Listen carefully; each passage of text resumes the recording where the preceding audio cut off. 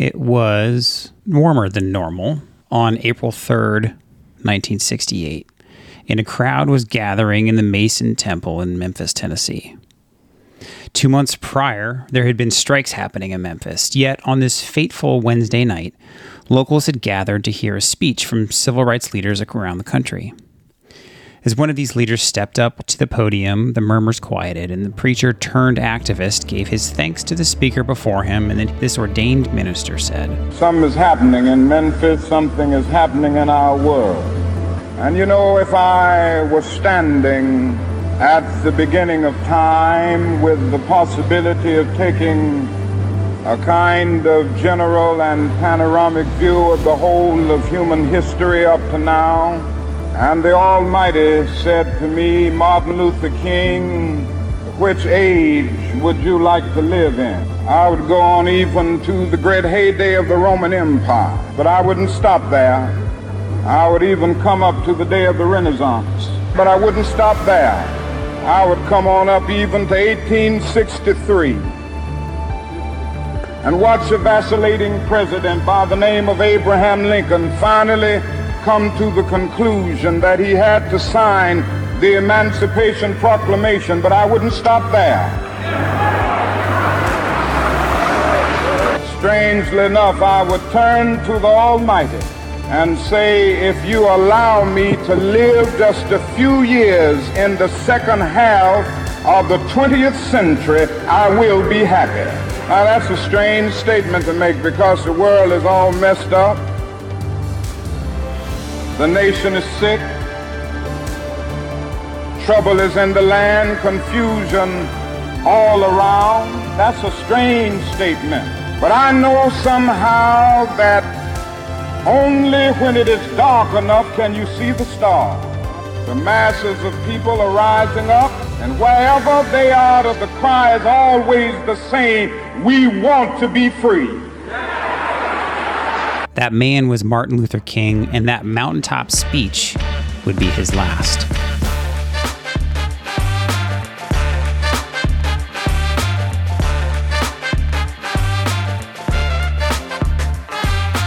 Welcome to Talk with History.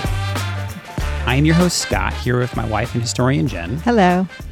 On this podcast, we give you insights to our history-inspired world travels, YouTube channel journey, and examine history through deeper conversations with the curious, the explorers, and the history lovers out there. Now, before we get into our main topic, I want to ask our listeners and watchers to give us reviews on Apple Podcasts. It really does help us grow. We've crossed 10,000 subscribers recently. Yes, we have. Pretty happy about that. History Channel, you better watch out because, we just got to add a couple zeros on the end of that and then a couple more after that. We're a threat. To catch up to you. So I keep warning them, one day it's going to happen. So today is April 4th, and it's the 55th anniversary of the assassination of Dr. Martin Luther King in Memphis, Tennessee. Now, we did a video on it. Yes. So why don't we tell our folks about the video and about us living out there, and let's give us some background here. So we did a video on it a while ago. Yeah, it's like over a year ago. And so most people who follow our channel know my master's degree was from the University of Memphis. So it's hard. I would say you can't even live in Memphis without being exposed to the history of Memphis. And one of the big things is the assassination of Dr. Martin Luther King in Memphis, Tennessee at the Lorraine Motel. Most people will not even know that he was assassinated in Memphis. They'll know he was assassinated, but I don't even think we even knew until we moved there that it was in Memphis, Tennessee.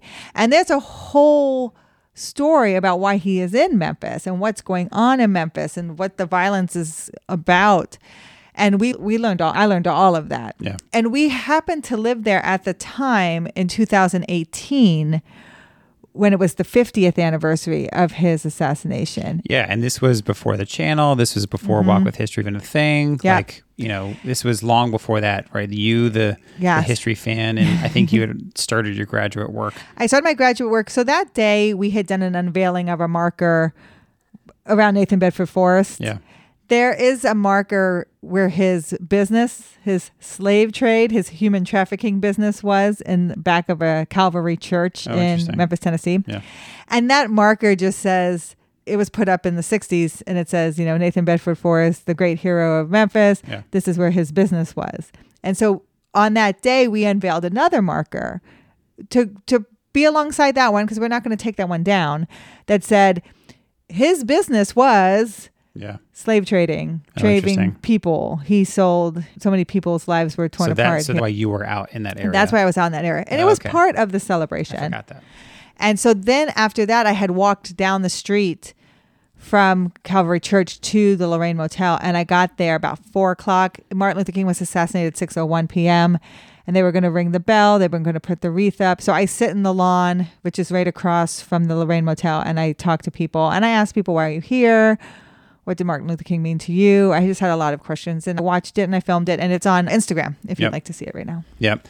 Now, if I remember correctly, this is one of those things that we knew a little bit about, but you had learned a pretty significant amount during your graduate work, and also just being out there, talking to the people out there and going through the museum more. So walk us through that a little bit. So why is Dr. Martin Luther King in Memphis to begin with? He's not from Memphis. He's not buried in Memphis. He's buried in Atlanta, Georgia. That's where he's from.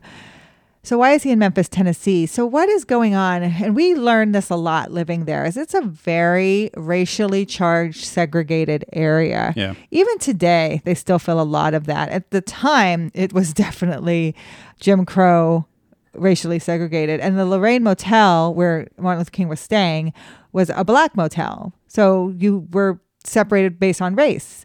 And the Lorraine Motel was actually like in the Green Book, like if the actual travel book.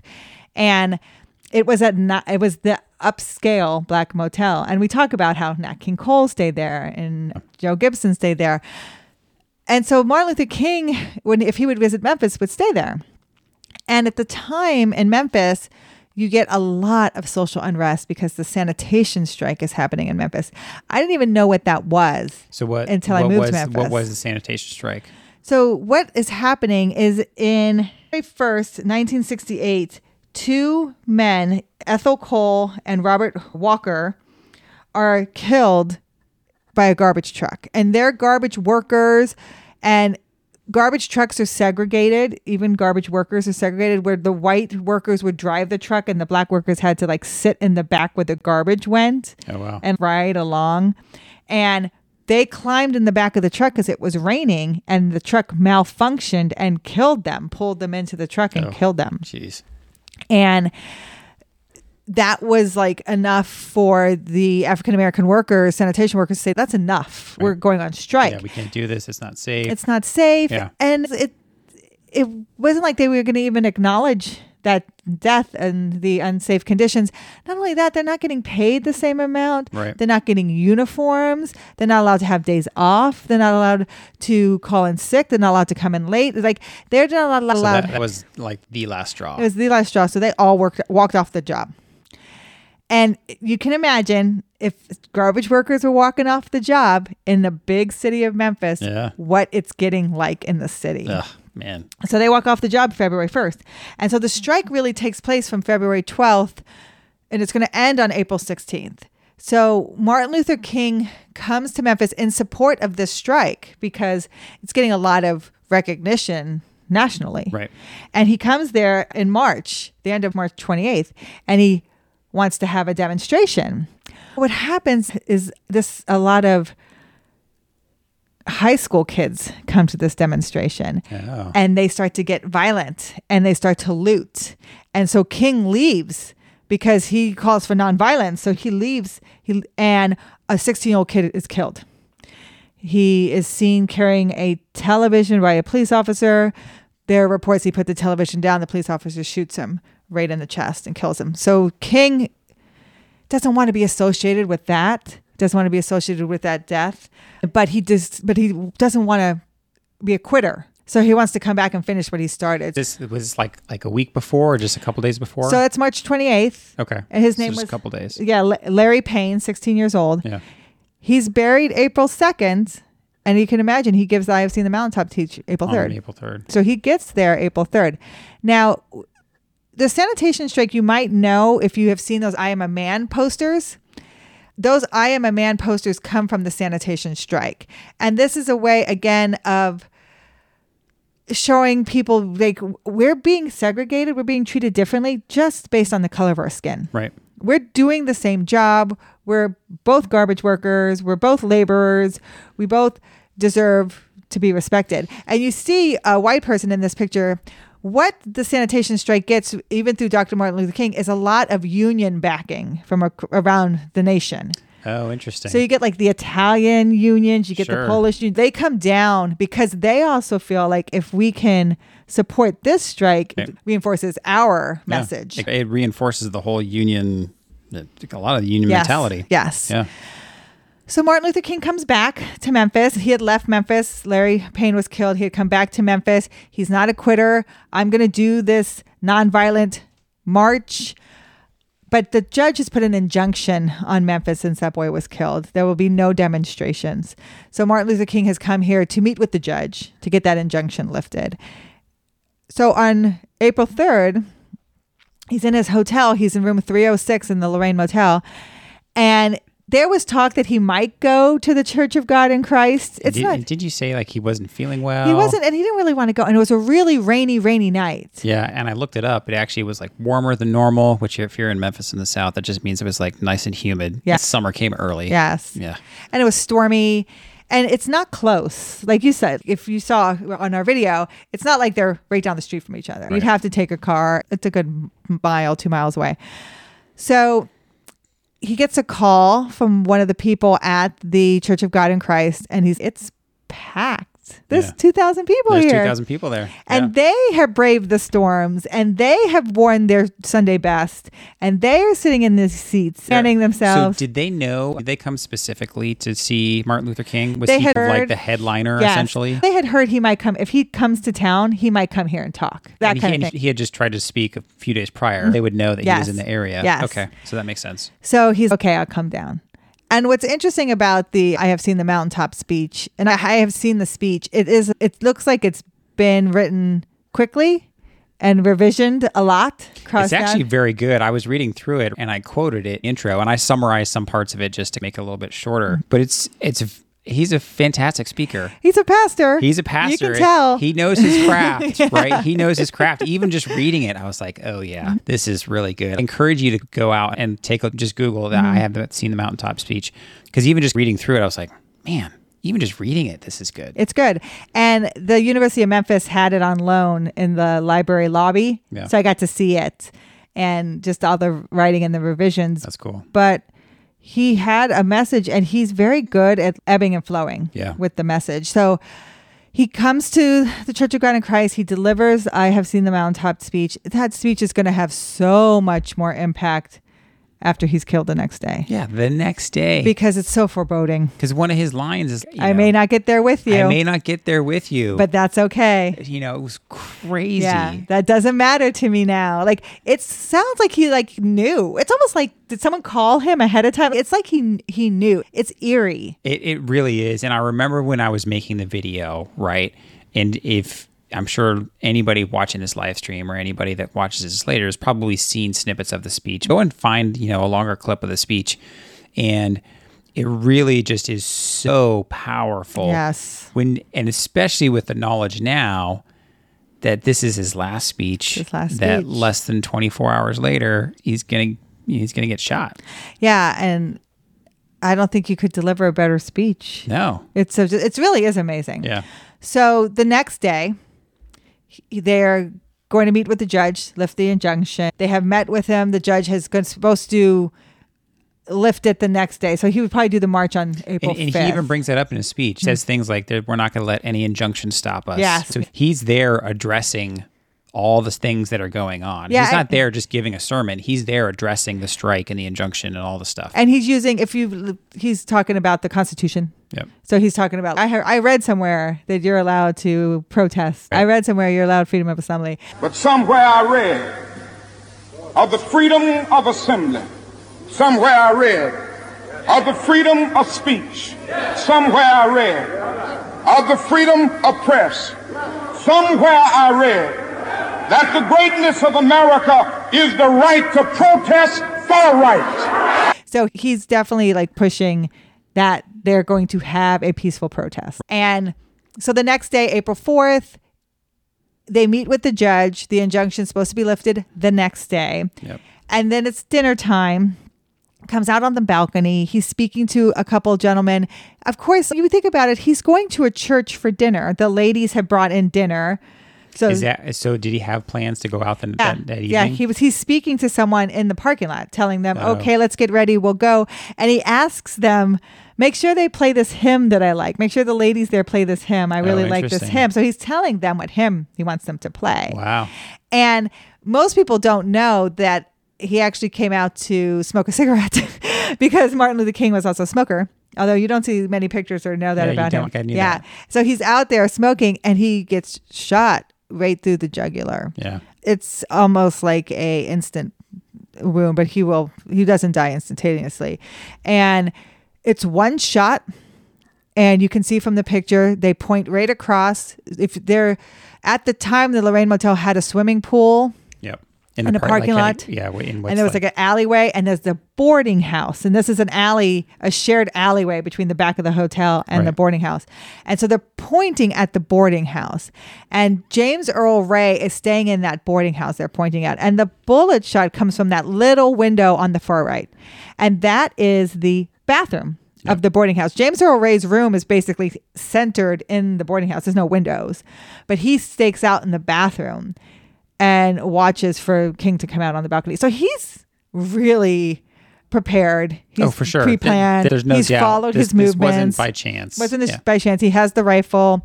Now, what's interesting, and the things I bring up in the video, is that's not, to me, it doesn't look like an easy shot. It's far distance. It's not like he practiced. It's a straight shot. It's a straight shot. So for someone who didn't practice, which we find out later that James Earl Ray hadn't been practicing. And he's not known for being a shooter. It's not like he has a military record like Lee Harvey Oswald. Yeah, it's decently far. It's decently far. It's not, it's like from one building to another and there's a small alley. Like he's across a street, across a parking lot. And I'm not saying you couldn't make it, but usually you need a tracking shot. Yeah. That's, if you ever saw that movie with Jack Reacher, One Shot, most people who shoot need one shot to get a tracking shot. But Dr. Martin Luther King is immediately rushed to the hospital. It's a segregated hospital. It's where St. Jude stands today. Oh, I don't think I realized that. Yeah. So if you think about it, it's not close. Yeah, that's a little ways away. It's a little ways away. Yeah. You have to go across the city. And then he's declared dead at 7:30. Yeah. So about an hour and a half later. Now, aftermath. James Earl Ray fires the one shot, throws the rifle onto the bedspread in the room he's staying in with all this other evidence that's on the bedspread. Yeah, doesn't he just kind of wrap it up in the bedspread? Yeah, he gathers up the bedspread, kind of like a hobo, right? Yep, like in your sack, and throws it over his shoulder, runs out the boarding house, the front door. So he's not in the alleyway door, he's across in the front door, and he sees a police car.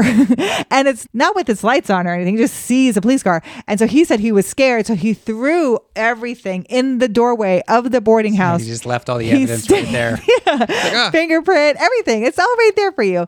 And he hops in his Mustang. He has a white Mustang, drives it to Canada, able to make it across to London. And it's in London that his passport gets flagged and he's extradited back to Memphis. Right. So that's, and we'll talk about what happens to James Earl Ray after that. King is killed. The city goes into chaos. They're not sure what, riots start to happen. This is something else I learned in grad school. I did not know riots happened across the nation when King was killed. Yeah. And so they're very nervous about riots in Memphis, if you can imagine. You can imagine. Sure. So Coretta Scott King comes to Memphis, not only to get his body, but she finishes the march. The march, that's right. And they do like the peaceful march. So they do a silent march. Yeah. April 8th. So if you think if we're tracking the dates here, Larry Payne is buried April 2nd. I've been to the mountaintop, April 3rd. Shot April 4th, April 8th. Coretta Scott's doing the silent march. So everything's happening. Good grief. Relatively quickly. I mean, all within basically the span of a week. And so 42,000 people come to do that silent march with her. And that's when you're going to get like a huge national awareness. And that's when Memphis is, we've got to end this strike. Yeah. So 8 days later, the strike is ended. The sanitation workers are allowed to unionize, the African American, and they get increase in wages. Wow. So the sanitation strike is over. but it has cost the life of Dr. Martin Luther King. Yeah. So the other things I talk about in the video, the plot to kill King. And there's a book that I read for grad school called The Plot to Kill King, because I was very much under the assumption, and I'm not a conspiracy theorist, that it was James Earl Ray. They have the gun. They have the fingerprint. That's what we learned growing up. He comes back to Memphis. He's extradited back to Memphis, and in March, so he gets away for almost a year. Yeah. He pleads guilty. He doesn't have to testify. It's very simple. 99 years in prison. And that's it. That's it. Gavel, you're done. You're in prison. And then it's 2 days later, he recants. And he says, I'm not guilty. I was a patsy. I had met this person. Gives the whole story. The King family will visit him, get more information from him. He maintains that for the rest of his life. He will die in prison. And so Coretta King will bring a civil suit against the city of Memphis with some of that evidence. And one of the things that comes out with that evidence is what I talked about in the video, that there was a Memphis police officer. That's right. Who practiced the entire day before, so April 3rd, in the range with the same type of rifle that was used to kill Dr. Martin Luther King. And I was like, when I first read that, I was like, okay, coincidence? The very next day after the assassination happens, the city comes out and cleans out all of those bushes. And there's a bunch of bushes and garbage and things back here in the alley. They have it all cleaned out, which is interesting because they're still studying this assassination case. Right. But here they clean out everything so you can't even find it. What if James Earl Ray walked back there and left some footprints? They just clean it all out. So that made me go, things that make you go. And then where I'm pointing here, that brick building is a fire station, and that was a fire station then. For those listening, we're showing a video of our Martin Luther King Last Days video on the live stream. So if you're listening to the podcast, go head over to the channel and kind of search for Martin Luther King, and you'll find the video. But Jen, we're showing here the Lorraine Motel, and then right across the street is the boarding house where James Earl Ray was, and then you were pointing out one of the other buildings. So like diagonal from the Lorraine Motel is a fire station. Yep. And it was a fire station even then in 1968. And they had sent all the African-American firefighters home early that day. Yeah. They had just said they're just not needed. And what was interesting to me, and I think we talked about this in one of our very early podcasts, was when you were in grad school. Yes. And in one of your classes, and this topic came up, and I think you were a lot of the people who lived or grew up in the area, and were, I think, even maybe a little bit younger than you. In grad school, you have varying ages, but all of them said, oh yeah, the FBI did it. Yeah. And I was the one it was James Earl Ray. And everybody just kind of looked at you like you were a total stranger. Like, totally. Don't you know that it was the FBI or it was law enforcement or this, that, and the other? I felt like I'm surrounded by conspiracy theorists. But when I read the book, it was very interesting. It was, and they had documentation. They had the actual records of the shooting range. They had the record of them cleaning out the alleyway. They showed the discharge list of the firefighters going home. And the thing that sealed the deal for me was the coroner. Yeah. So the coroner was it's actually the same coroner who declared Elvis Presley dead. Yeah, that's right. The one who declared Martin Luther King dead. And he did not do bullet trajectory. Yeah. And you said to me that they had done bullet trajectory for, was it JFK? Yes. That was 4 or 5 years prior? 5 years prior. 5 years. So the technology was there. Oh, the technique was there. Law enforcement knew how to do that. And they were just like, yeah, we're not going to do that. So you can make an argument they didn't do it because of social norms. Sure. This coroner is white. Yep. And he probably doesn't, maybe he doesn't think the Martin Luther King was substantial to do that kind of research on.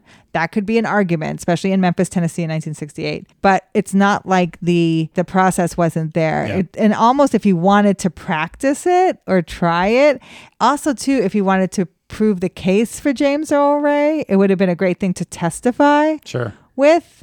So trajectory is never done, and trajectory is never done to a point that it almost was like when I read how he stitched him up, it was as if he sabotaged the evidence.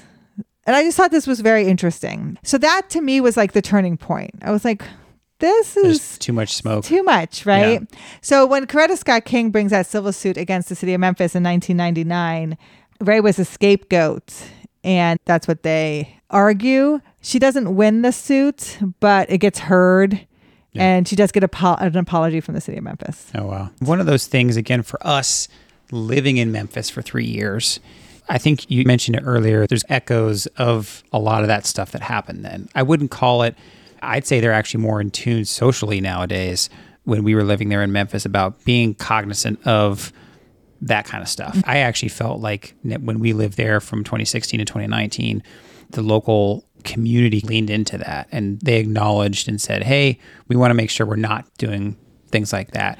But there were those echoes. There's still right? echoes. It was very different for someone. I got different reactions. You remember when I wanted to go there when we first moved there? I said, I want to go to the Lorraine Motel. It's the anniversary of Martin Luther King. And someone said to me, oh, honey, that's not for you.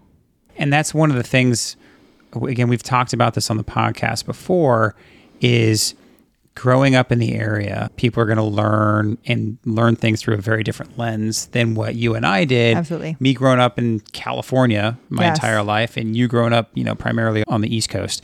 And we just learned it very differently. And the norms for us were very different. And for me, when I moved to Memphis, was the first time I ever felt like, oh my gosh, California is much more of a melting pot.